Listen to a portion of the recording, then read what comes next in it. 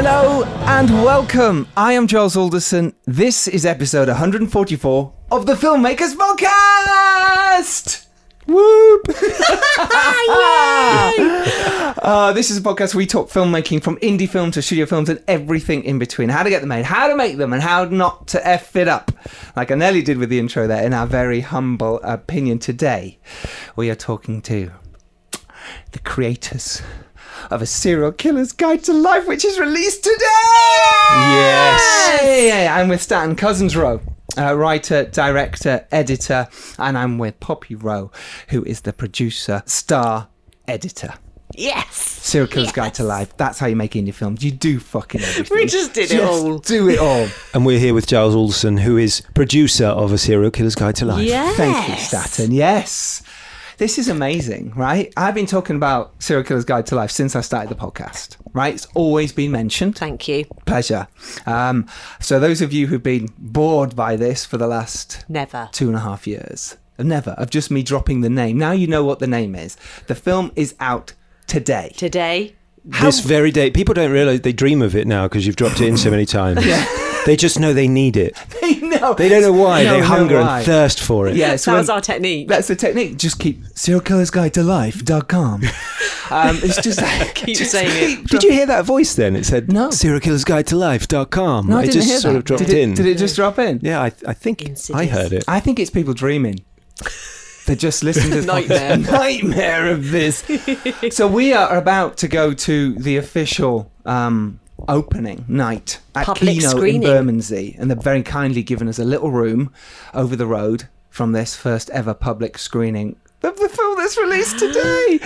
This podcast is going out tomorrow morning, so literally this is the night before. Amazing. And, Yeah. Robbie is fantastically going to edit this while we're watching the screening, or we'll be drinking. Oh, it's all go. And it's just amazing. I'm actually delighted. How do you feel? Right, it's getting released today. Yeah. This must be amazing. The build up to this, It's incredible. He's smiling his head off. Yeah, I tired.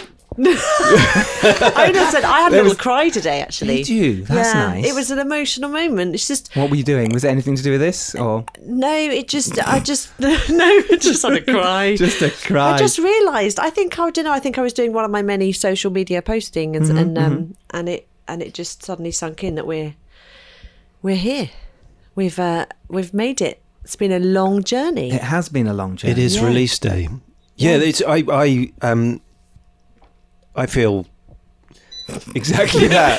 Speechless. It would appear. It's been a long journey. It's been thousands of hours of work to bring it to this point, It has, hasn't it? From a lot of different people. and from a lot of different Yeah. people, and even thousands of hours of individual work. Our individual work. Well, you guys just have been us. working on this for literally nearly 3 years, coming up to 3 years. I mean, before that as well, with writing it and stuff, and being a concept and a Yeah. thought. Yeah, luckily the from script. scratch. Yeah. The 3 script, years. the script is probably from the idea coming to be. Yeah. It's been 3 years, which shows that the script came together, well. It neatly. It came together well. Yeah. as in it didn't take too long. Yeah. Yeah.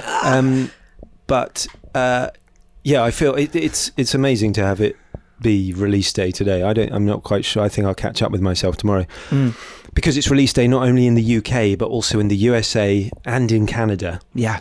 So We should add, because we have many, many listeners from America. Now, actually, it's nearly as many as the UK. And we have thousands and thousands, and it's just brilliant. Thank you all so much for listening. That's We love fabulous. you all. So, America, go get it. You can get it now. You can go watch it. Jump on Amazon Video, Yeah. type in A Serial Killer's Guide to Sky Life, Store. Apple Yeah. TV. rent it, buy it. There it is. Serial Apple Killer's TV, Guide to Life. iTunes. Actually, iTunes and Apple TV have wonderful extras. We'll talk more about them later, but there's a 50-minute behind-the-scenes documentary included on that, which for listeners of this, I think they'd probably really appreciate, because it really does take. It goes through the entire 2-week shoot, and it really you'll see if you want to make a film. Getting that behind-the-scenes documentary through them, you'll really get a proper idea of how this film was you'll see made. everything, because we forgot we were being filmed. Well, by that's day two. that's what's great about behind the scenes, isn't it? Eventually you do forget, and they're the gold moments where you're actually doing what you're supposed to be doing, directing, and not think there's a camera there. You'll actually see Giles hidden behind Mostly that's a nice bit. It's when I'm hiding. kicking off about the keys. yeah. Damn it. when Giles lost the keys. Only for a little while, though. Yes, exactly. In the pouring rain. Yeah, but that was indie filmmaking, and so do you know what? I think it's filmmaking. I don't even think it's indie filmmaking. I think that happens on every level of budget. That's filmmaking. There's always something missing. There's always, so you've got compromise, right? From doing this podcast for this long, I've realised that even the big people who've done big movies to us and even smaller making little micro budget movies, and it is about compromise every step of the way. And problem solving. You two, you should marry.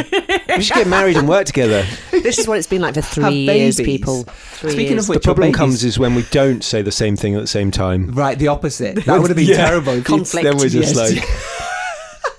See, we'll talk about that, of making a film together when you live together and you have babies together during that time, which is... Who is outside the door right now, our 4.5-month baby. Just left him being outside. held. Yeah. He's very independent It's all right, already. he's with my brother, people. It's okay. It's okay. And we'll talk about 4.5 months. It's 4.5 months since the premiere at Fright Fest, and that was pretty much the day you gave birth. Which was a few hours after he came to be, and that's Bad timing. He wasn't Yeah, listening. what's wrong with you I two? really wanted to be at the premiere, and I said, "Don't come out now," and he did. Came out at the literally the night of the premiere. It was extraordinary. But still, why didn't you turn up? I mean, it's ridiculous. I mean, Really come on. lazy. Yeah, just lazy. Unprofessional is the word I'd use. Yeah, you two know that. Look, obviously. We're jumping around, aren't But I we? love that. I love that. I think that's how it should be. And I should say that you two are going to be joining us on the Make Your Film panel on the 28th of January Looking as well. forward to that, Talk yeah. more Very serial excited about killers. that. So if you're around and want to meet these two and pick their brains about making a micro-budget indie feature film, come down and join us 28th. Link to that is in the show notes. And we've got a second guest announced, which is Gareth Ellis Unwin, who was a producer of A King's Speech. Brilliant. And many others. Extraordinary. Extraordinary. I have to give some shout outs first, right? Do. These are all the people who listened to last week's really quite incredible podcast with Christy Wilson Cairns, who's a screenwriter of 1917. If you didn't know, if you haven't listened to that, go listen to that. We're a little bit high, maybe higher than we are right now, buzzing from the fact that Serial Killers is being released. And we talk in depth about how she made 1917. And you lot have been amazing this week. I've had so many nice comments, so many retweets and love. And I just want to give a shout out to some of those people who did that. So we've got Sounds brilliant.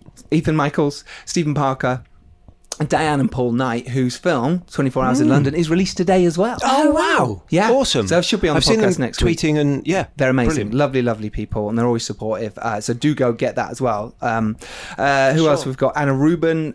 We've got James Boyle, Kelly Jubilee, Andy Robinson, Mark Hammett, James Hester, Johnny Pappas, and my editor on Knights of Camelot, Oliver Parker, who went above and beyond this week because we delivered the film Picture Locked on Friday. Congratulations. At 2 a.m. Amazing. Yeah. What? Go on, what? You can. Are we say- allowed to say that we saw a rough cut and it was brilliant? No. Okay, that bit will be edited out then. No, keep it in. I love it. Yeah, no, I'm really pleased. It's great. No, of It's course. so of course. I exciting. wanted to send Really it to a couple of exciting. people I respect and in the industry. And also send it to us. Yeah, because I knew that I was seeing you and I thought this is going to be awkward if I don't. But yeah, we delivered. So thank you, Oliver Parker. He went way and above and beyond my editor to get it Congrats. delivered for 2 a.m. So it's Picture Locked on that. How exciting. That is so exciting. And what- Relief, Another I'm movie sure. done. I say Absolutely. done. We've got all the rest of it to do yet. Grade, VFX, Quite a bit. sound. It's great that when they say, Yeah. Picture Well, Locked. we've Picture shot Locked. it, so we've done it. Yeah. We've edited it, so we've done it. Well, isn't Yeah, that you're interesting? Where a kind lot of of a people third of the do way through. think that, yeah, it's not even a third, right? Because then you've got distribution to talk Distribution's a about. full third. Yeah. So that's, and That's then- something I didn't realise. absolutely. Yeah. I think that's really interesting because, so a lot of the time you can think that the script is, a quarter. I think getting the script done is probably about a fifth.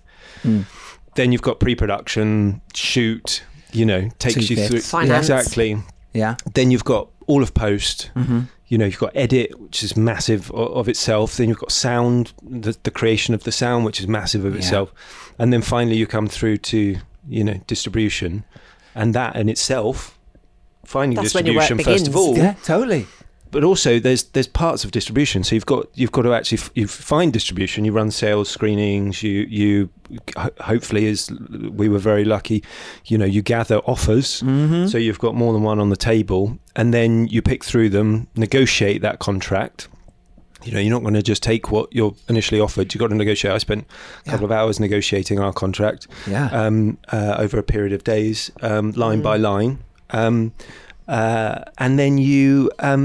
then once you actually do distribute, you've got the process of all the artworks and everything like that. And publicising. You've got then when you actually come to release, first of all, you've got the lead up to release. If you're lucky with supported by the distributor and you haven't yet, you've got the film festival release, you've got the publicity of all of that, and then you've got the actual release itself and all of the publicity involved. And that's not just people coming to you and saying, could you do this interview? If you're lucky, we have a wonderful PR called Alex Rowley, ARPR, who's running this through Arrow. But also we're doing, we're not just leaving it to her. We want to help her help us. And so we're reaching out, social, everything involved. And then you've got release day, which takes us to today with our film. And so it's a total misnomer that when you edit the film, you're almost done. Isn't that amazing? And that was just, I'd say that was a brilliant way of describing it and going through that process. But in fact, there's hundreds of other little bits and pieces to go through within that as well. Contracts, deliverables. And you guys have just gone through all that and how hard that is. And just, hence I had a little cry today.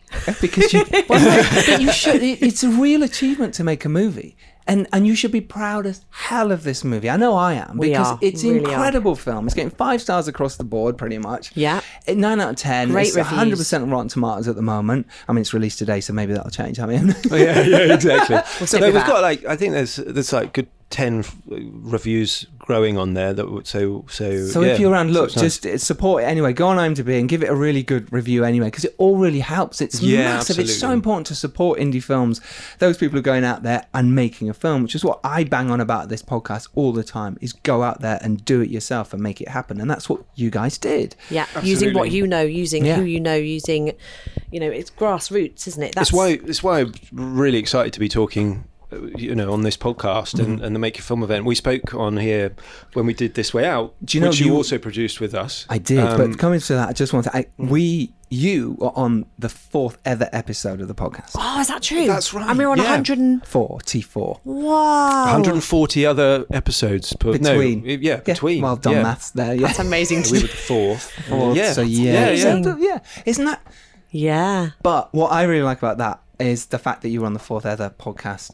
You are not the first to come back with another film to talk about it, but you're the first couple to come back. Interesting. So congratulations to you. But anyway, we were talking about the fact that it's sorry, the fact I'm pretty high right now, not on drugs or anything, just on life. I know we haven't.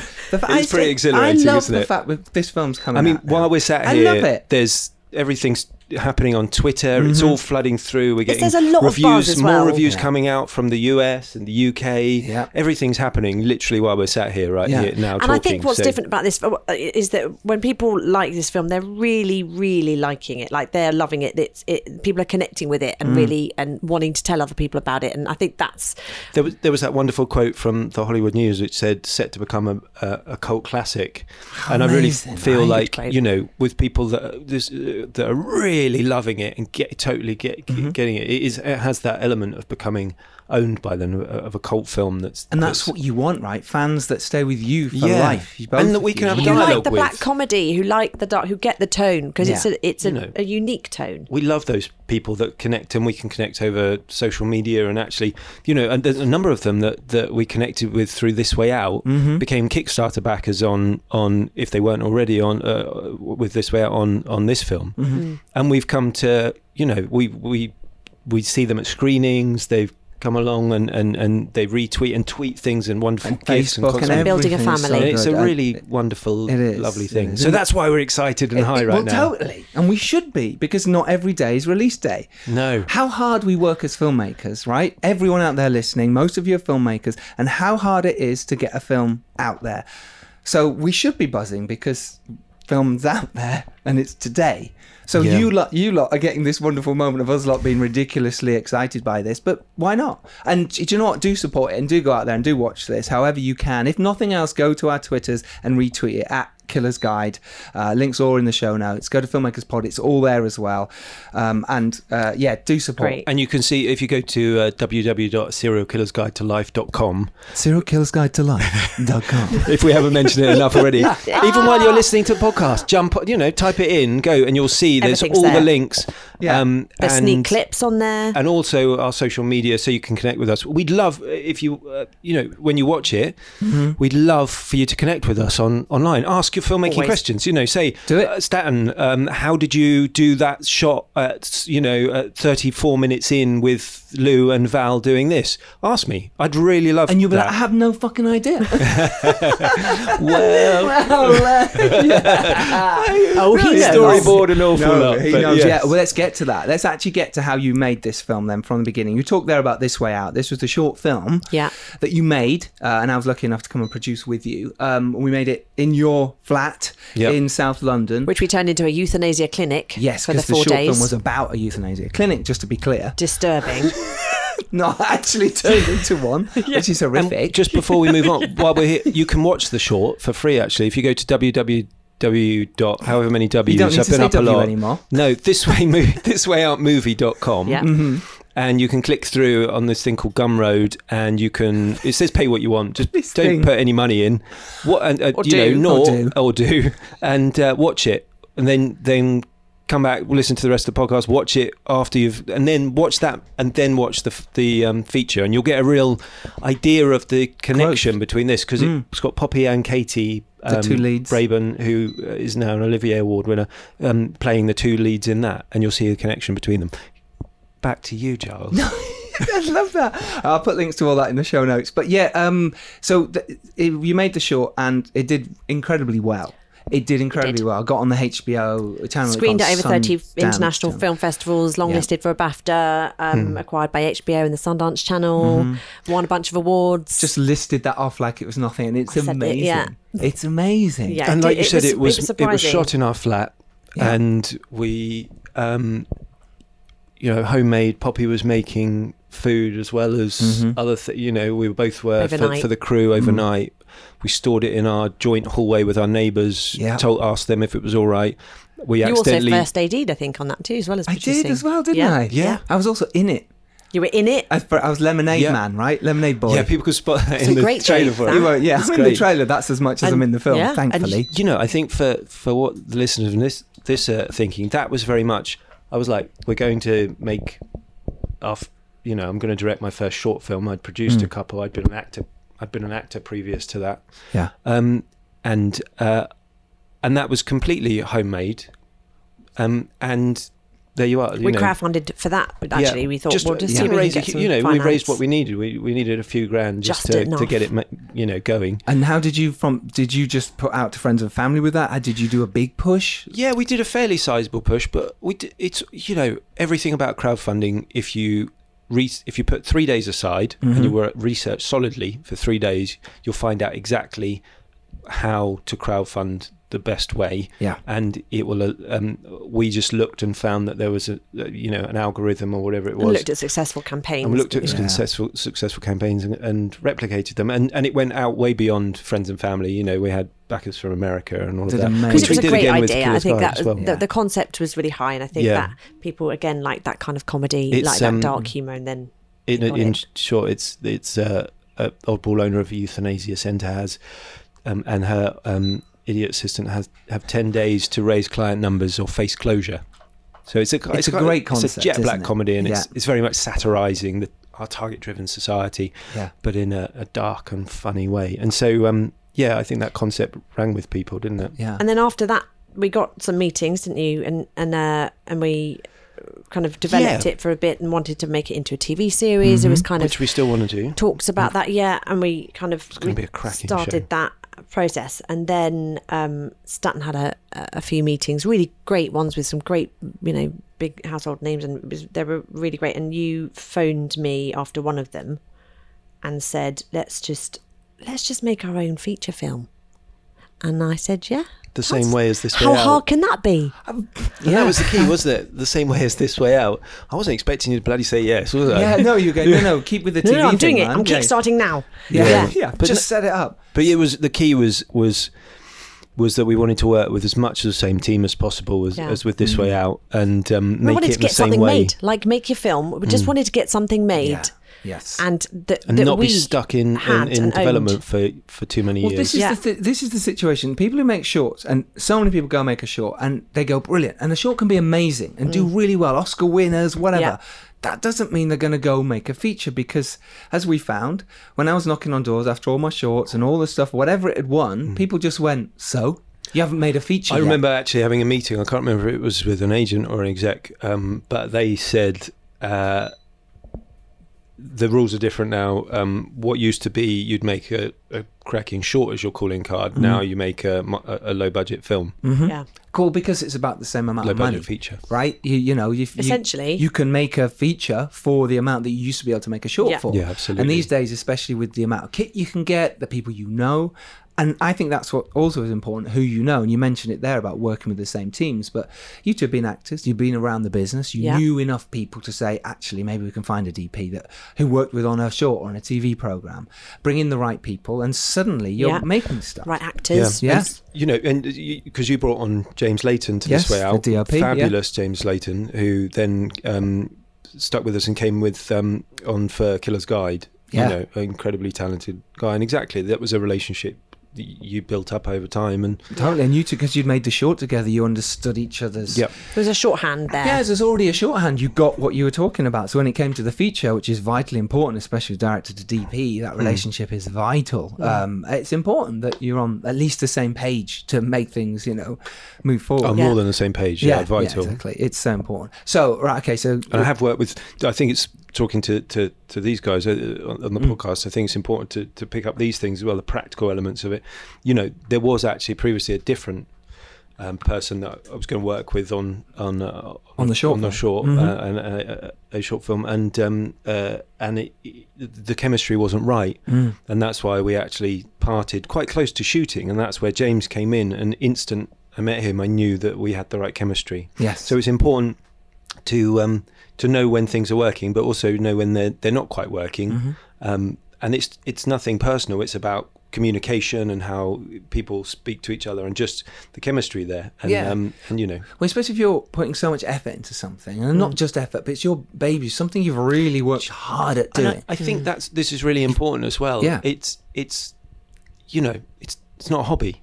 No. It can be, but for us, it's not a hobby, it's a career. Yeah. And what you don't do with a career is treat it like a hobby and think, oh well, I'll do with that, or I'll only look to have this level of quality, because like you say, you're putting in all this effort, you're putting in time, and your time has a value. Yes, it has a monetary value. You could be spending that time pushing forward your career in a different way, and so it's really important to quantify your time and gather people around who are going to appreciate and put in the same level of precision that you are going to insist upon. And that's the only way, especially with something like this, where you can wrangle everything and make sure and push it through. And that's where I think when they talk about someone having a vision, what they're actually speaking about is someone who's going to sweep everything up and keep everybody focused to achieve a single goal, single outcome, with many different pieces. And that's the trick. That's what's hard about it, and that's why you have to stay focused to make that happen. Yeah, I love that. It's so important as well, and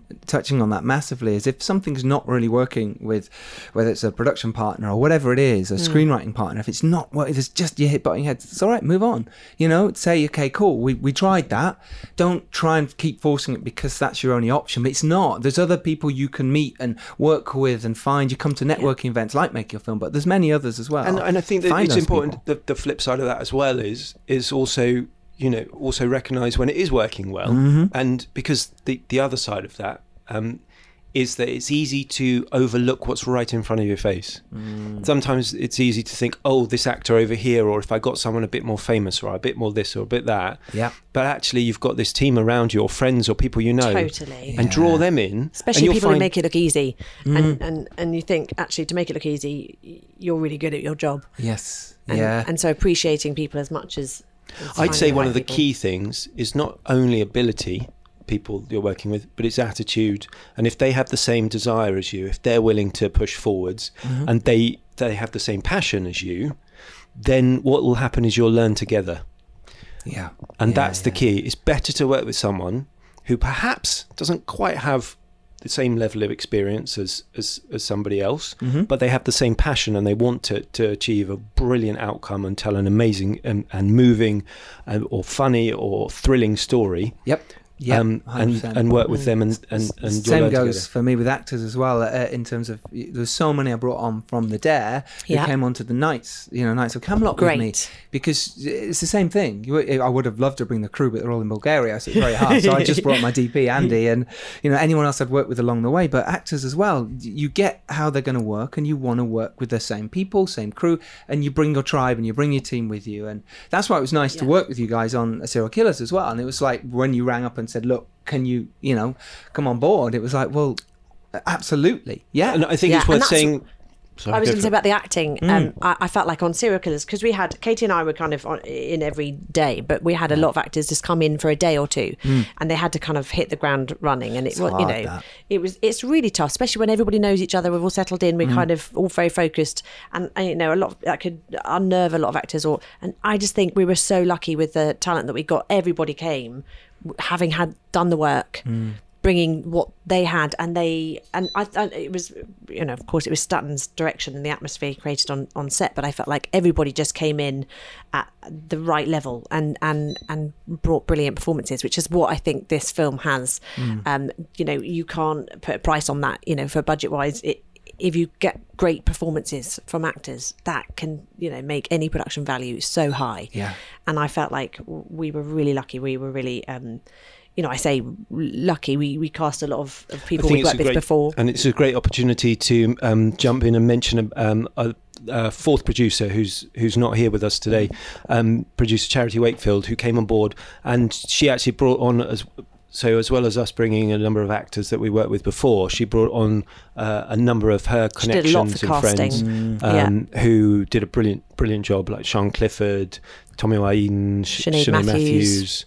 Ben Lloyd Hughes. Ben Lloyd Hughes, of course, who plays the wonderful Chuck Noah. Noah, absolutely. Great name. And actually where Charity is right now is she is messaging other cinemas as she's negotiating more screenings, which will be coming soon. There are more screenings. There are more screenings coming up. So go to aserialkillersguidetolife.com and check out when the next screenings are. There's one in Hastings this Friday, if any of you are near that area in England. Yeah, Friday the 17th of January. Yeah, one in 17th. Catford. One in Catford. Others coming up. Just announcing today, I think it's not quite up, but that will be on the 30th of January at Catford Muse. But you'll find it all online anyway. Perfect. Links again to that is in the show notes. So yes, you let's talk about the actual process of then writing it and getting it to where it is today, in terms of, okay, you said you were at meeting some big actress, you don't want to name it, and so big companies, film production companies. Okay, fine. Talking about film ideas. Sure. And you went, we want to make our own, which is brilliant. I think it was, so I had the meeting. In the meeting, in that particular meeting, had a number of these. It was great. It felt like really good match. We want to work. We're going to work with these people at some point, these big production companies. But I also felt like, you know what, my gut feeling is I need to make my first feature the way we made This Way Out. So exactly, I come out, phone Poppy. This is what we're going to do. She's amazing and incredible, and said yes. He's looking at her with love right now. She said so yes. Nice. Let's do it. She's laughing. And so then little did we know. I'd been writing Serial Killers for a few months at that point. I'd actually previously, I'd been working and writing another script, which I thought was going to be my first feature. And then I came across the self-help idea. Because I'd been looking for an idea where I could use Poppy and Katie as a duo again. Because it was so fantastic in This Way Out. It worked so well. Like, I just didn't feel like the euthanasia element was going to be hilarious for a full feature film. I felt like it worked better as a TV show. Yeah. And so we had the script. It was still being written, but then we hit go on that. Yeah. And that's how we started rolling with that, wasn't it? Yeah, and we thought we'd test the concept, didn't we? Basically, it was we were going to kickstart the finance, the initial finance to get shooting, and if we raise the money, then we've got a film. If we didn't, then it's a rubbish idea. Let's not do it anyway. I think that's really important. That is really interesting. Yeah. Use it as proof of concept. Use it as proof of concept. You've got to have a concept that an audience wants to see, and it's easy. And that's actually harder than it sounds. It's really hard to come up with a great concept. It's really hard. And there's nothing like putting everything onto one page, because, with a crowdfunding page, you have to put up your video, your pictures, your pitch, who you've got, why you want to make it, why you should make it. Yeah, exactly. What do you want to make it for? Why give a shit about giving any money to us? Exactly. Yeah. And so there's nothing like putting everything onto one page and seeing it in front of you to condense and focus you into what, have we got an idea here? Is this good enough? Is this interesting? And actually, when we built that page, we spent quite a long time making that page, didn't we? And we shot a video. Katie and I did a video, a lot of giggling. Still very funny. Yeah, it's up online still on the Kickstarter thing. But I think it's interesting if people want to see it. To see how a successful Kickstarter happened. It was Kickstarter you went on in the end. Yeah, it was with that and we one, raised 150% of our target in the end, which is incredible. Which was looking to test the concept, we didn't know whether we were going to raise the money. In the first 5 days of the 28 day campaign, we raised all the finance, which is just incredible. Do you want to say how much this? Yeah, so we raised.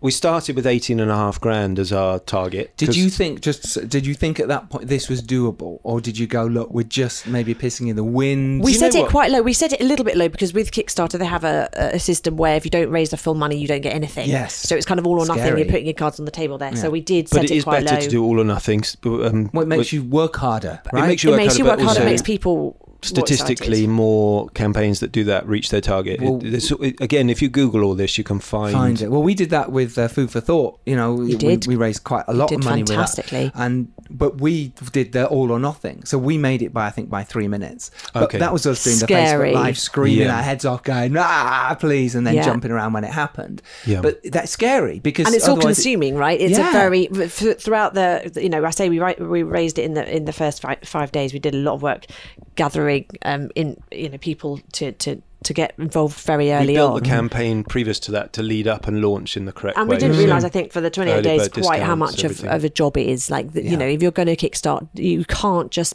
post what you want and then just leave it. You have to keep working at it. You can, but it will fail. It will fail. Yes, it's true. You can, but you have to keep working on it, and you have to keep. We did some radio interviews. We did some articles. Friends and family, social media. But what I mean is, if you just post it online, you'll only get friends and family, and they won't be able to. It's not enough. Or people put 10, 20 quid and in. It's not a proper test of the concept. So we need strangers to love it and get on board and back it. And 3/4 of our backers were people we didn't know and never met before. Wow, I think 2/3 all over of the ours world. were. It was ridiculous. It was incredible. I mean, ours was a niche market with the vegan thing. We're in the edit, by the way, on this. I'm post-production. I'm one of those film. Thank you very much. I know you're hopefully getting the updates. If you're not, let me know. But it is really important to know who your audience is and target that. And you also knew in the first 24 hours, if you hit your target that you wanted to, you could be on the homepage as well. That's right. Yeah, so we did all that. Hit the we'll algorithm. try and keep it swift because it's easy to. We could probably spend an entire podcast on each section of this of the making of this film. But essentially, we raised 27,500, I think it was, in the end, and that was enough. But that's what, considering you started on 18, ended up with 18 in 5 days, and then 27. Yeah, and 18 as the target. And that was enough to get us shooting. But that's what we were like. Well, that's what we've got. That's what we will make this film for. And once you take away Kickstarter fees and stuff like that, then it came in about 25, didn't it? So, yeah. And also, there's nothing like that to motivate you to go, right, we have to actually... We now have to do this. We've promised a lot of people to make this film. You said at the start... We have to get them out there. You said at the start that... did you think you could make it for that? I think that's a really important point. It was rough putting it down as 18.5, but there was thought in there. We looked at what we made This Way Out for, and we...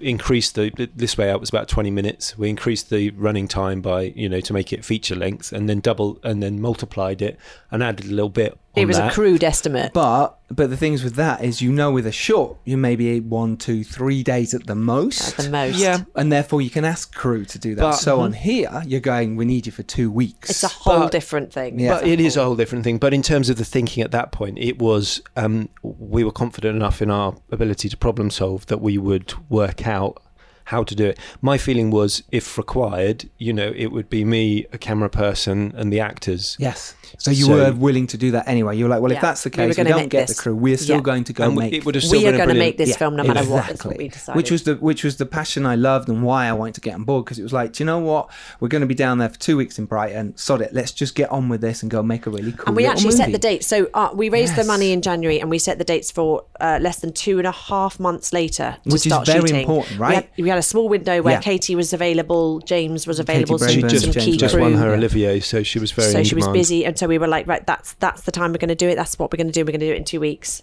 And we chose 2 weeks. I want to try and keep a level of order so people listening can really follow this through. But we raised the money. Simultaneous, we were also sort of beginning to rev up pre-production because we could see we were going to reach. We reached it straight away, so we knew it was happening. I'd selected the 2 shoot weeks. And this is important as well, because when you're doing a low budget movie, how you shoot it and for the duration you shoot it and when you shoot it are all important factors. And so I chose 2 weeks to shoot it in because for a number of reasons, but the interesting ones are higher time when you're over a weekend. So we did 2, although we call it 2 weeks, it was 2 7-day weeks. Yes. So it was from Saturday through to the next week's Friday, 2 days off, and then Monday through to Sunday. And that meant that we got 14 days, full 14 days for the hire of only two normal weeks, which would normally be 12 days at most, potentially 10. So you got 2 days for free. So you get 2 days and still get 2 days off. Yes. So you end up, rather than going into the third week. Which is very clever. It's a very clever way of doing it. Second reason, if you want good crew, then they, these days especially, will be turning down work to work on your project. So they could be turning down commercial work or a lot of the time TV work now. Where they're getting paid. They're getting paid, and TV work is ongoing, and it's not just those days. They might miss out on that entire job.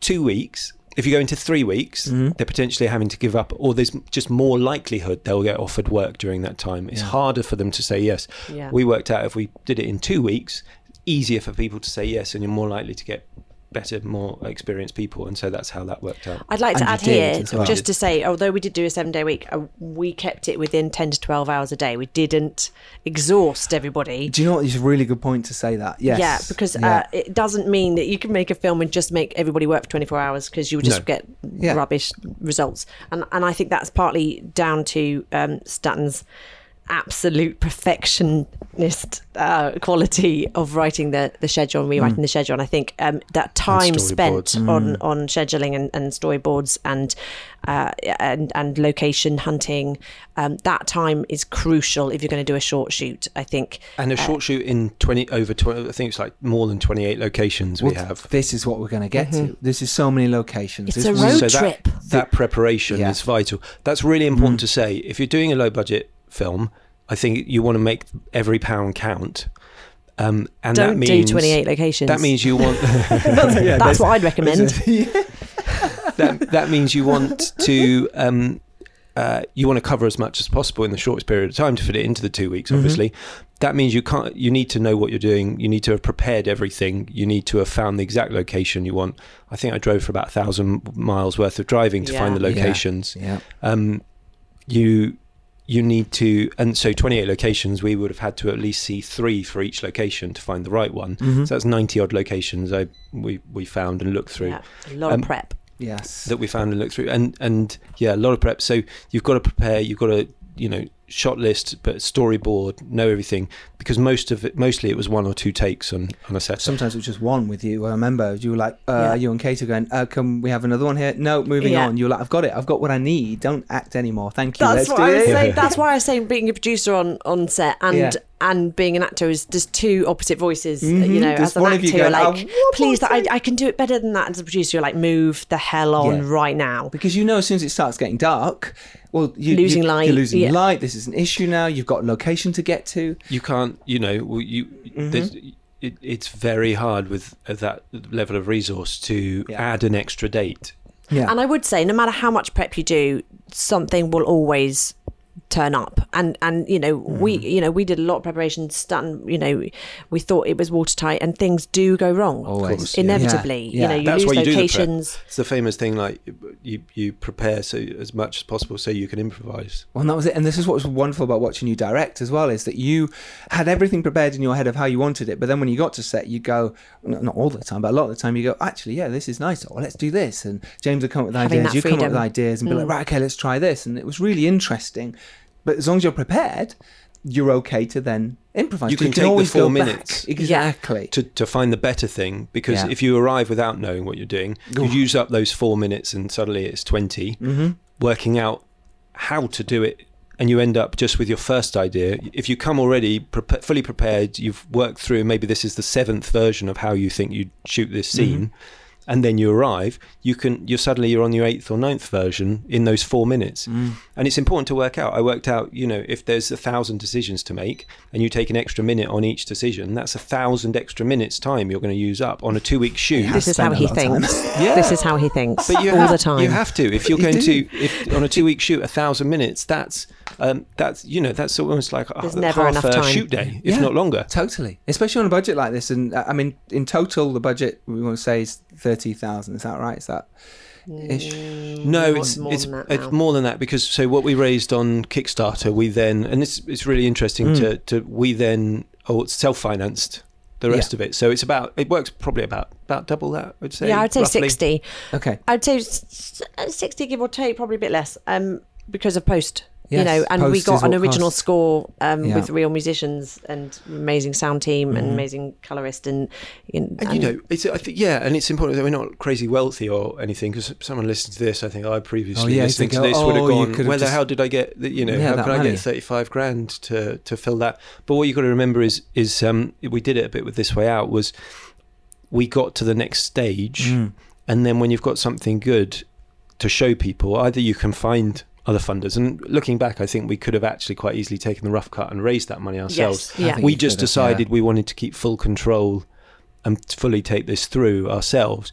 And you end up, you know, it's not all you're not having to put all your money in one go. No. You're sort of dripping it through over a period of a year, maybe a bit longer. It's problem solving, isn't it? It's coming up against an obstacle and going, how can we, you know, afford this, and how do we get the best? Poppy, you did at the time a lot of commercial acting and like doing commercials, and so partly as well because you were like, if I do that commercial, I'll tell you what, if you've seen someone dusting something on an advert, it's probably Poppy. There you go. Yeah.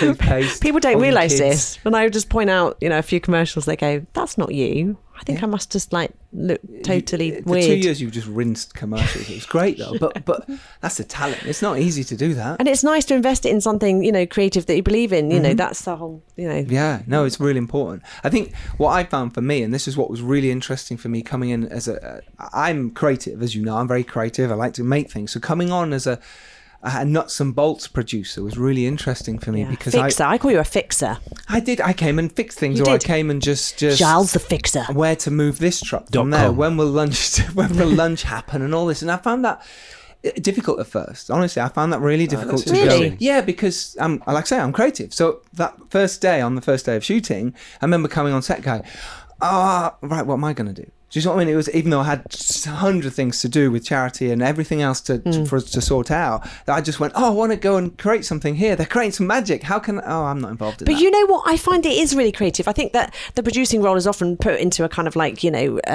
admin place. And actually, I think the producing, getting everything perfect so that the director can be free, so the actors can be free, so that, you know, the DOP can be free, that everybody can do what and create is such a brilliant skill. And I what I found with a lot of the crew on this, and that's, you know, the people we want to work with again are the people who mucked in that way and took on more than one role, and who you know, got their hands dirty, as it were. Well, literally, we were talking about this earlier, and we had a RV van that we used. It was our van that tracked everyone around everyone. We ended up with kit constantly in it and all sorts. Yeah, it's meant to be for makeup. Literally shit in it. It was supposed to be for makeup. No one was supposed to shit in the RV. People chatting. What happened in the RV stays in the RV. The thing is, it didn't, because Giles and Charity had to empty that shit. And I tell you what, it's very hard to empty shit. He uses himself in a third person at that point. Because Giles over there emptied shit. It's trauma. It's trauma. It still hurts now. This is filmmaking. If you watch poo coming out of an RV van, where do you put it? Right, for one, you have to find a drain. That's hard enough to find a drain. I think I hid at that point. But it doesn't all go down the drain. You then have to get a stick and put it down people's poo. This is what I did. This is filmmaking. This is producing. This is what it is. Find a way to make that sound creative. Be prepared to hold shit. Yeah, how is this creative? Tell me. It's a shit job, but someone's got to do it. You allowed the director to feel comfortable. Well, he didn't know, but this is what's so lovely. He didn't know about it. I did always say. You know what? And that's the best producing. The best producing is doing something and no one noticing. Totally. There was a amount of times we didn't tell you guys stuff, and Jessica Hodges That's as well. Why you're the three amazing. of us. Oh yeah, of course, Jess. Josh, second AD, and we just got on with stuff. So Mary Watson was first AD. And you know what? But that attitude, you know, not everybody has it, and that attitude is worth its weight in gold. And those that creates a film. That is what makes a film. It's people getting on with it, just working towards the same focused target, which is get this film as good as it possibly can be. And that's. We were really, really lucky, and we had so many people who did that. So amazing people. Absolutely. How did it feel on your first day? Because I remember looking at you on that first day, because directing a feature film is a big deal. There's no question about it. It's a big deal. And I remember watching on that first day, just going, fucking hell, Stan's on it. This is brilliant. He knows exactly what he's doing. This is fantastic. And everyone could see that in the crew. And it's really important to do that on your first day. He was quite relaxed, I think, wasn't he? He gave the impression that I'm in control. Yeah. I know what I'm doing, and listen to me. And it was fantastic. It was really good. But how did you feel now, looking back inside, what was going on? Because you've seen the behind the scenes. You've seen yourself on that day, and you've seen what your eyes are doing. Okay. Yeah, I'm fine. Everything's great. I know what I'm doing. This is all good. What were you actually thinking and feeling? Yeah, I think it's because I was also producing as well as directing. Obviously, you guys all doing brilliant. Sure. I think I was processing a lot of decisions to be made, not just directorial ones, and so. But overall, I felt very focused. I remember walking, because we stayed with Poppy's parents during it, who looked after our daughter. For childcare reasons, looked after our daughter, and also was the sound therapy location. Yeah. And I remember walking from there to the location for the first day shooting. It was a different one, but nearby that we'd chosen. And I was on my own. I was walking with my folder. I always went. Have a folder anyway. I had this with every. Folder. I like to do that too. He loved his with folder. all of the nothing in it. It's just a folder. The story, yeah, exactly. You should have seen his storyboard drawings. Yeah. It's like a 5-year-old. And I remember thinking, I'm walking to direct my first feature film on my first day today, and that was slightly other out of body experience in a way. But it didn't last. It lasted about 5-6 seconds, walking down this very small alley on my own. I remember it. Yeah. And then I popped out the alleyway, and there was the location, the hallway, and everybody, and the RV, and everyone starting. Yeah. And I just remember thinking, let's make this happen. Let's do it. And then you didn't think back at all for any moment. You didn't worry. You can go, oh God, I'm not going down the right lines here. I'm not. Was there any? You didn't have time. I don't tend. Yes, true. Yeah, it's just a thing, and it sounds. But I don't. It's about prep. If you've done prep, you don't worry because you've done prep. You know what you intend to do, and when it does something slightly different, you're confident that you can process the information fast enough to alter it, to be in line with, and I don't know if that's something to do with when you also write the script. So it goes through a very thorough process, writing, taking it through, shooting. And of course, this stress is.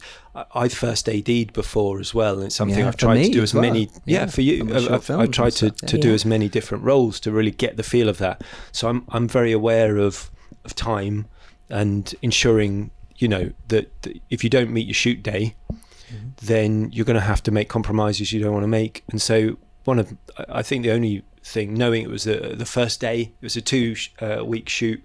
I think my main thing was I wanted to, as well as achieve all my creative decisions, I wanted to get to the end of the day and not be crazy over. It was fine if it was going to be half an hour or something like that, or an hour even. Not for No, me. I'm so glad you were relaxed though, because I can speak probably I know actually for Katie and I. Acting, the first day we'd been so chilled and rehearsed and happy and everything. We turned up to first day and we were terrified. So it was nice to see a director who wasn't terrified. Totally. And no matter how much prep you've done as an actor, the first day is a daunting thing. And we actually shot the film pretty much in order, we should say, which really helped as that was a decision because of working so fast. I wanted the actors to not have to emotionally jump around too much. Yeah, well, there were some moments in the producing side of that where we went, right, we're here at this location, we're now got to go there, and then we're back at this location in 4 or 5 days. Yes, we tried to do that as little as possible. But it did happen because it was a bit like, why don't we do all this in one go? And most companies would have, and productions would have done that. But it was really interesting for the actors and the performance and for you to go, no, I want to do this journey this way. It meant we had to be very careful not to piss off that location. And to sort of make sure we were tidy and make sure everything was careful in that location. But it worked. It did work. what that meant was that Katie and I got slowly more tired and relaxed and kind of mental throughout the whole thing, and that suited the chaotic road trip element of it. You watch the film and you'll see us towards the end. We are genuinely emotional wrecks at the end when without giving anything away, but and I think that helped, and that's worth its weight in gold. I say just shooting in order, it's not always possible. No. And there were 1 or 2 times I think we went back and forth, but it pretty much was in order. I think as a director, and a director should always be aware of schedule. That's not somebody else's job. The schedule has an impact on your actors, it has an impact on your crew, it has an impact on what you'll get done in a day, and it has an impact on the flow of the story. And so and you should be aware that if you are doing a big jump, if you are doing a big time change, you need to be aware of that to support everyone in making their changes. That could be costume having to alter what they're doing, all of those things. Everything filters to a whole different part of the story where the clothes look totally different because they've ripped now or whatever. And you need to give everyone that extra bit of time and the confidence and support to give them the time and space and focus to properly think their way into that time jump, to settle into that moment. And so the more you jump around, the more you have to work and help that. And that's fine. You just need to be conscious as a director that that's what you're going to have to do, and really go in, speak to each department as they're working, make sure they feel reminded of the size of the jump, of where it is in the film. Your job as a director is to be able to have that overview, to keep everyone else focused on the fact that it's fragmented when you're shooting or whatever, and pull it all together. It's so true. But yet you as a director get asked so many questions, and this is something that you get told, oh yeah, people are going to ask you questions there, but then you don't realize the extent of it, and your head is on this scene in front of you. I've got 10 minutes to get this done, the light's going, people are screaming, the costume's not working, the hair's all over the place, we need to do that whatever because of some other scene, and someone comes up and asks you a question and it's totally relevant, it's something to do with a river over there for 3 days time, and you have to answer it. And I learned to just give an answer whether I wanted it, whether it was right or wrong at the time. I just said, this is my answer. I say, yes, I want that river at that day. And later on I went, I've changed my mind. But what I never do was say, I don't know, because that doesn't help anybody. But the amount of questions that you have to field is ridiculous, because you're the one leading the ship. So people want You're not allowed to say answer. I don't know, are you, as a director? I heard once that a director's a bit like a surgeon. You don't want your surgeon saying, I'm not sure about this, just before you go into going, yeah, I don't know about this. Yeah.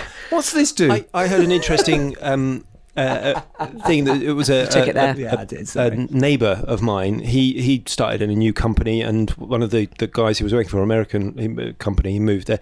The guy was an ex-commander of like the American forces in Afghanistan, something crazy big. And his answer to that, because he said, you know, you have to make decisions constantly. And he said it's not about a right or wrong decision. It's about, just like you said, making the decision, keeping the army moving. Because the problem is if everything stops. Yes. And so that's exactly what you were saying. Sometimes you just have to make a decision, and you might be able to change it later. Yeah. But if you've done the prep, you'll probably have made the right decision. Yes, you have. Yeah, absolutely. But the extremeness of that, I remember sitting down at lunchtime. I'd always try and take lunch on my own, and it would probably be about 10 minutes, my lunch break. I know, you get no lunch. Because you've got work to do. You have to prep for the next, everything that's going on. Yeah. But in that 10 minutes, it would just be, you know, eat and allow mind just to be, because you're getting asked a question and you're making decisions every 10, 15 seconds for the entirety of the shoot. We lost a lot of weight during that, actually, I think. If you look at the behind-the-scenes featurette. Look at the food. We're like... Let's not talk about the food, Charles. No wonder that you had to clear out the RV. Not our best producing moment. No, the food was food. Yeah. Well, we didn't have time to eat it anyway, so it's fine. So where have we got to in the arc of the story? So let's tell people what it's about. We can play the trailer. So give us the pitch. Who wants to do the pitch? Me? Okay. Yeah. So make a decision. Yeah, exactly. I'm handing it over to the director. So, A Serial Killer's Guide to Life is a jet black comedy thriller about Lou, who's a self-help addict who's lost in life and unwittingly finds herself on a killing spree with her unhinged new life coach, Val. Visualize the future you want.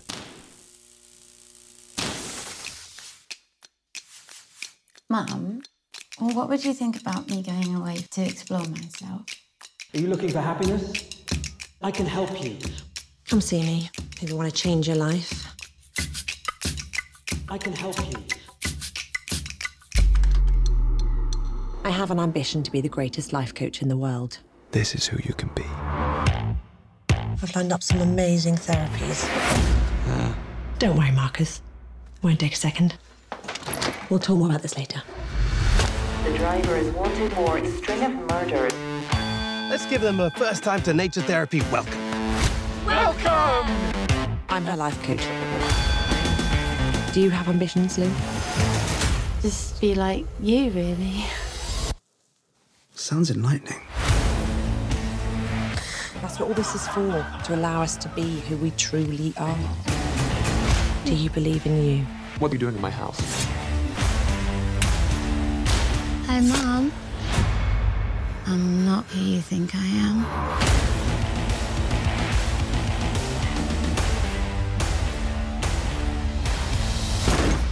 This is the best decision you've ever made. I know. I was talking to myself. I am, honestly, it's such a cool trailer. It's so well made, and it really gives an insight into the film, and it shows you what this film is about, which is dark, black comedy. It's taken with a pinch of salt, but it's also real and heartfelt and emotional, thanks to the amazing performances as well, which it's not just coming from me, because I know you, but it's coming from the reviews as well. Yeah. Literally giving you and Katie and everyone else amazing across the board, and that's just, you know, testament to you, Staten. One likened probably to Christian Bale in American Psycho. You look like him, is that what they said? Yes. No, they didn't. Oh, you mean performance-wise? Yeah, performance-wise. Maybe. Yeah, and Martin Sheen, I think. And you kicked off like him on set. They said you look like Martin Sheen. No, I looked like yeah. Anyway, you were, yes, no. So performance-wise. So okay, that was the trailer. You've heard it. Please do support if you can. At serialkillersguidetolife.com. This is ridiculous. This is ridiculous. One big advert. I'm so sorry. But yeah, if you're listening to this podcast, it's free. Do support. Why not? Exactly. Yeah. And also, I think because I think you don't. I think I love you, really. This is, you know, the Make Your Film events coming up, and I think it's really interesting. I still find it interesting watching our film and thinking, okay, that if I'm so glad to have gone through it, and that's how we made it. It's hard to for in such a homemade way. It doesn't look like it. Everyone will think, you know, people have said people in the industry that have loved it have said to me, what's the budget? I've said, guess, and they've said, £500,000, 700,000.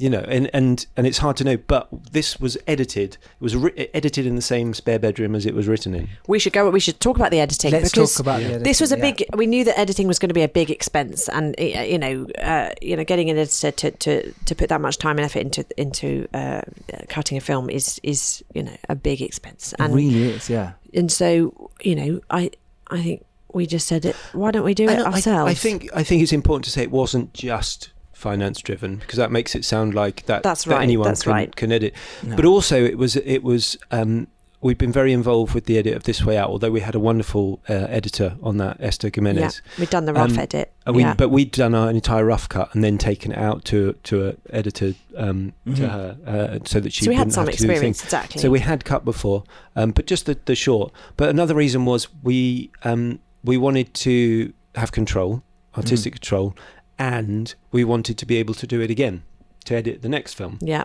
And we knew this was the opportunity.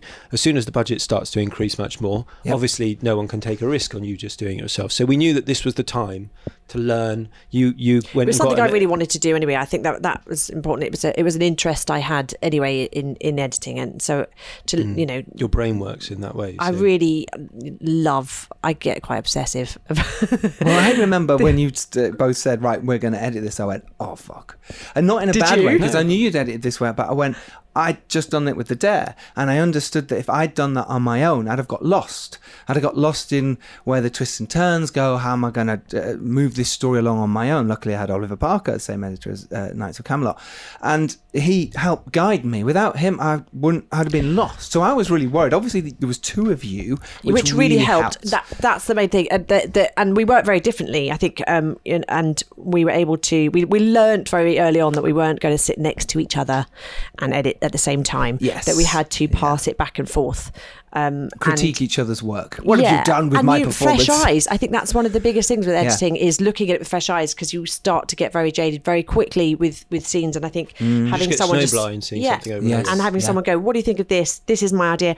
I've shoved this in. What do you think? This is an idea I've had." And it was really nice to pass it back and forth. Yeah. I remember coming to the first sort of really, really rough cut. I came down and saw some stuff, and I was blown away by how well you'd done. Even at that point, I went, "Wow, you'd learn how to edit," which is a really big. I went on an editing course, and you'd learn. And I was really lucky to find myself an editing mentor. Yeah. In Colin Gowdy, who's been on the podcast. Yeah, who's just the most interesting and brilliant editor of Rogue One. Yeah, and he is such a talent and also such a great communicator. And I went on a course that he was kind of heading. This is a great story for people who because you say, "Oh, how did you know the editor of Star Wars?" Yeah, well, you didn't. Exactly. So I went on this editing course and silently kind of stared agog at I was probably the least experienced person in the room, and I had the opportunity to speak to him afterwards, and I just asked him some questions,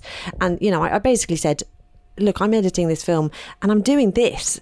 Is this right? Am I doing even in the right format?" Sometimes I'm looking at my phone and putting things in, or and I've just got these ideas and I'm just trying them out, and he literally said, "That's how I did Star Wars," and said that is editing, and it's problem solving, and it's working things out, and it's using your imagination, it's storytelling, and at any level, whether you've got a massive budget, whether you've got a small budget, it's the same thing. Editing is editing, and nobody knows anything, which is what he, that's his mantra. That was his mantra, and it really stuck with me. And I said, "Look, I think I kind of forced him. Really, I kind of said, "Listen, we got on really well, and I made this film. Would you mind looking at it?" And it was very rough. It was, but you were like, "Can I get in touch with you in a couple of sort of months or so when we've got a rough cut?"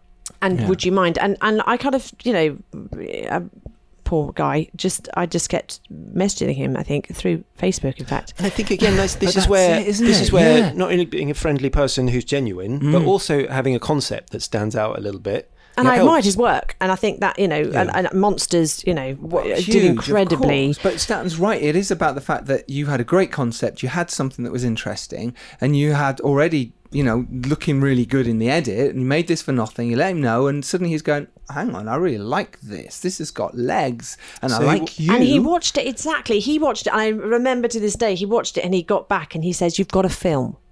And that the relief, you know, he said, no matter what happens from now on, you have a film. Yeah. You know, and he guided me through beautifully. He gave, you know, some notes, but you know, really beautifully, kind of not pointing them out, but just guiding me through why your decisions here and there, and just you know, made me look at it again through fresh eyes, and he was really motivating actually, and Yeah.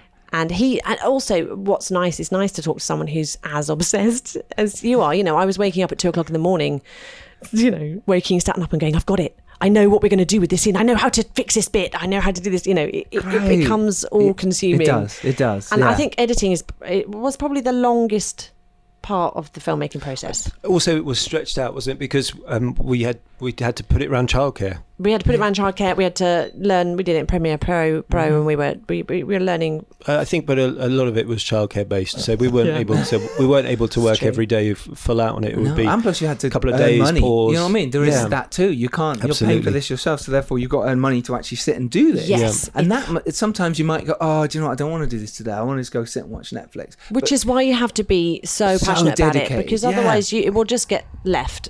But also, if this wasn't good, you could have also gone, oh, it's not good. It was great material, exactly. And like you say, we got it in 1 or 2 takes. Yeah. And luckily, those 1 or 2 takes, they were great. You know, we were I'm not sure if it was lucky. But I'm not sure. It was all great performances, I think. But what you mean by that is sometimes a wide shot might not match with the close-up, so therefore you got lucky in terms of the hand was at the right point to cut at that moment, or you'd have to cut at that moment. And we had to think out the and box. that's where editing. rehearsals is important as well. Even if you do them a month before, please do them a month before if you can. Yeah, you know, they bed in with an actor. I even I know we're jumping back here, but rehearsals are really important with film because it's so rarely done, and people think it's just the run through you do while the camera's there and then you shoot. It's not a luxury. It's again, if you want to work fast, you have to do this stuff beforehand. You have to take it out of the shoot and do it at a different time earlier. And I got all the nature therapy guys as many as possible. Tommy couldn't because he was in LA.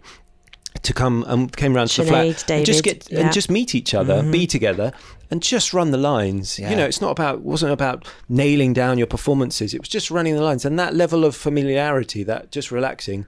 Then when you're on set, that's all been done. Yes, you've got that out of the way. Again, a bit like with the ideas earlier. That if you prep, you're on your 8th or 9th version of the way you shoot the scene. Same for the actors. They've already done a bit of that meeting up, that first you're on the 3rd or 4th or 5th version of what they're thinking of doing, and everything feels better. So great. And so then you edited the film yourselves, picture lock, we then picture lock, and then sound mix and grade and all that sort of stuff. But then eventually we said, right, let's do some screenings of this and see what happens. Just before we jump on sound, sound is Lawrence Love incredibly with a fantastic score as well. But sound in sort of separate from music. I think it's really important to pull sound out and say, sound is 50% of your movie, the impact of your film. You know, you have to. Anna Sully, who you I went on another course, didn't I? You did. I don't know anything. I just study it. Yeah, did I did. You go on a sound mixing course? Paul Davis. Sound design course, not the amazing sound designer. Amazing. Who did Hunger and other things. Lynn Manzi's films. And he, I just went on a course and made a load of notes and again spoke to him afterwards. And, because I knew nothing about sound. We knew very little about sound and the impact it has on film. It's huge, massive. It's beyond what you can imagine. The sound mix and it will save you a lot of money. It can transform a film. And also, Staten said very early on that he wants this film to sound good. That a lot of independent films are held back by their sound, and that sound was so important. We found specifically found a brilliant sound recordist, Freya Clark, with that in mind. I listened to and watched a lot of sound recordists videos to see their footage and to see if the dialogue had the rich sound that I wanted. And I found her, and I knew she'd done documentaries single-handedly. She boomed and mixed this whole film, and we did 2 lines of ADR, and neither of those were We they did were not extra need lines. We decided. ADR for And this this is film. a really windy hill, like absolutely blistering. And we were like, oh, no, chance you're going to have to She ADR. was like a wizard. She was like a sound wizard. I tried to book her on Ninja, stuff after sound that, ninja. and She's she was booked really up. busy I was now. like, We can't- "Oh, yeah, can you we come and probably do this?" can't No. afford her anymore. Yeah, couldn't afford her. Couldn't do well. Yeah, not she as was an budget. amazing discovery. Yeah, and because she was passionate about sound. And I jump exactly. And so then bringing that back. So then we had good sound recordings. So basically, yeah. So we had great But that's the bassists. We had first step. great sound recordings, and yeah. Again, I spoke to Paul Davis afterwards and said, "Do you recommend anyone sound designer wise?" And he recommended someone that was doing really, really well. Who recommended someone to us, Anna Sully, who we met up with and clicked with pretty quickly. She got it, and Which she is was, again important. What you were saying at the beginning. You her have ideas, to connect. yeah, her ideas were right on the tone. And She precise. knew about supporting the comedy, but making it dark. She knew about taking it to its kind of twisted place that it ends up in. She understood precision. Like we'd researched and seen that when you hear the breath of a character, you as an audience subconsciously are put into their shoes. mind, yeah. And Yeah. the same as if you hear the footsteps of a character, but although you're in a wide shot, you hear it as if you were next to that character. Again, you're in the POV, the sort of soundscape POV of that character, and you're going to empathise with them more. And I was sort of mentioned those things, and she knew that totally. She was like, yes, that is my profession. In fact, she then educated me. And Yeah. Sound massively. is huge in She film. really Please shared bear it and, in mind. Yeah, please. and we asked her a lot of questions, and we said, "Is this how we communicate with you?" Which is partly why I wanted to go away and learn about it, because I wanted to be able to talk in the language of It's sound really design. important, yeah. And then, because I'm aware of the Some time, and we have got a we've got a screening tonight. about Screening's to going to- Then Lawrence Love Greed, who had done this score for This Way Out, brilliant sound editor. Danny Boyle's sound editor, had sound edited on Lord of the Rings, even though he's an incredibly young guy, hugely talented. Wow. We He's got him crazy This Way Out. talented. And again, very quickly, important to say, we got him recommended by a very prolific composer who we got in touch with through someone that knew him and asked, do you recommend anyone? And Lawrence was his assistant at the time. asking his questions. If you find great people, award-winning people, they're not going to work for you. No, but they're assistants. But if you ask them who they recommend, they will give you a list of brilliantly talented people. because they know talent. Great Yeah. advice. And then, so Lawrence did that. Full orchestral recording. Went to Leeds for a day. We did it We all were in a day. lucky with His that. entire It was family are amazing. hugely talented professional musicians in big orchestras, which is amazing. He pulled in all the favours. He had his one of his good friends who was an Abbey Road engineer, music engineer. All came in, did it, incredible. And that takes us to yeah. Selling the film distribution. now, and also I should also say it was 50% female crew as well, film Yeah. cast and crew with this film as well. Yeah. We said that really early on, actually. A from the beginning said, Kickstarter "We have to do campaign. We this." said, well, look, let's have a 50% crew on set. And I did that. I decided that because doing a lot of commercials, I had, my experience was a lot of men in the crew. Yeah. And I just thought, how wonderful to have two perspectives. That was true, but on the producing side of that, because obviously we're shooting this, and people would be getting jobs during shooting, going, look, I can't do this day, I can't do this day, so we're trying to find someone to fill in, and it was a struggle to find female focus puller, or find a female grip, or find in some roles it was a hard. struggle. Yes, I would in say some roles, in some roles it was surprisingly easy, and it was like, oh, okay, No problem. finding a sound recordist, boom operator, great, fair, great. it was really simple. That they are out there, but there are one or two roles where the female And I think presence it's- is in the minority. I think it's really important to say as well, it wasn't about excluding guys. It wasn't about always we chose the best person for the job. Yes, and at the crunch, true. it came down to who's the best person. Because also it wasn't about being patronising and God, just no, giving away no, jobs. no, it's and I just think what we that's really wanted to do. important to say though, because it was about that. But the notion of the 50-50 was to just have a more balanced perspective And I on really set felt and that. energy. Yeah. And so it wasn't about it has to be exactly this or exactly that. No, it was yeah, then it that. was and I think the- that's yeah. important to say as It well. is. You're right. You're Yeah. right. But it was fascinating and interesting. And maybe it's because it was, there's no money here, so come and help us. It was just harder. It was just one of those things where the working grips women, and it's a little harder to go, well, of course I'll come and do budget thing. It just is. They didn't know it was going to be this good. Yeah, But yeah. no one No, does. exactly. And I'd like to add just briefly, I discovered that, as a mother myself, I think working mothers get sidelined sometimes because they've got kids and they might be busy and they can't do stuff. I actually targeted a lot of mothers for roles in this film, and I would say working mothers get things done. They will give you the time that they can do it in. They will deliver. And, we had some voiceover artists. We had a production designer. We had lots of people who were juggling childcare. But what they do have is they know what they can achieve in what time, and they give that to you, and they are clear and correct, and, and they deliver. And that was really great to do as well. Yes. Yeah, it was. And just some fantastic... do you know what? Watching the behind the scenes the other day really reminded me of how, an amazing time it was. And, shout out to Dave Newman as well. Dave, a fella who helped out massively on the producing side and getting stuck in and making stuff happen. Who was also in the film. Oh yeah, he's brilliant in the film as well. Of course, he was dual talented. Another husband and wife team that helped bring this charity and Dave. Really, it's just brilliant that we all just came together and it was 2 weeks of madness. I mean, I say that before and after, it's still stuff happening, and even now, even though the film's out today, it's still happening. So it's wonderful. So now we go on to getting the film sold. So we'll keep this as brief because we've only got a couple of minutes before we've got to be in the cinema. Go and the baby's outside. Again, we researched, we looked up what the best way of doing this was, of holding a sales screening. We reached out. Colin actually put us in touch with Vertigo as well, who'd sold Monsters, because Colin had become a champion for the film. It was a wonderful time when he said, "This is the best British independent film I've ever seen," and wonderful things like that. Wow, so nice. So then we did send it to these links as well, and some distributed screenings, and then we held a sales screening ourselves at the Soho screening rooms. That's a nerve-wracking Soho time. screening rooms is a very good value place where a lot of industry screenings are done for sales agents Centre and things of town, like that. People will turn up. And so we had a good number. We had about 40 salespeople. Yeah.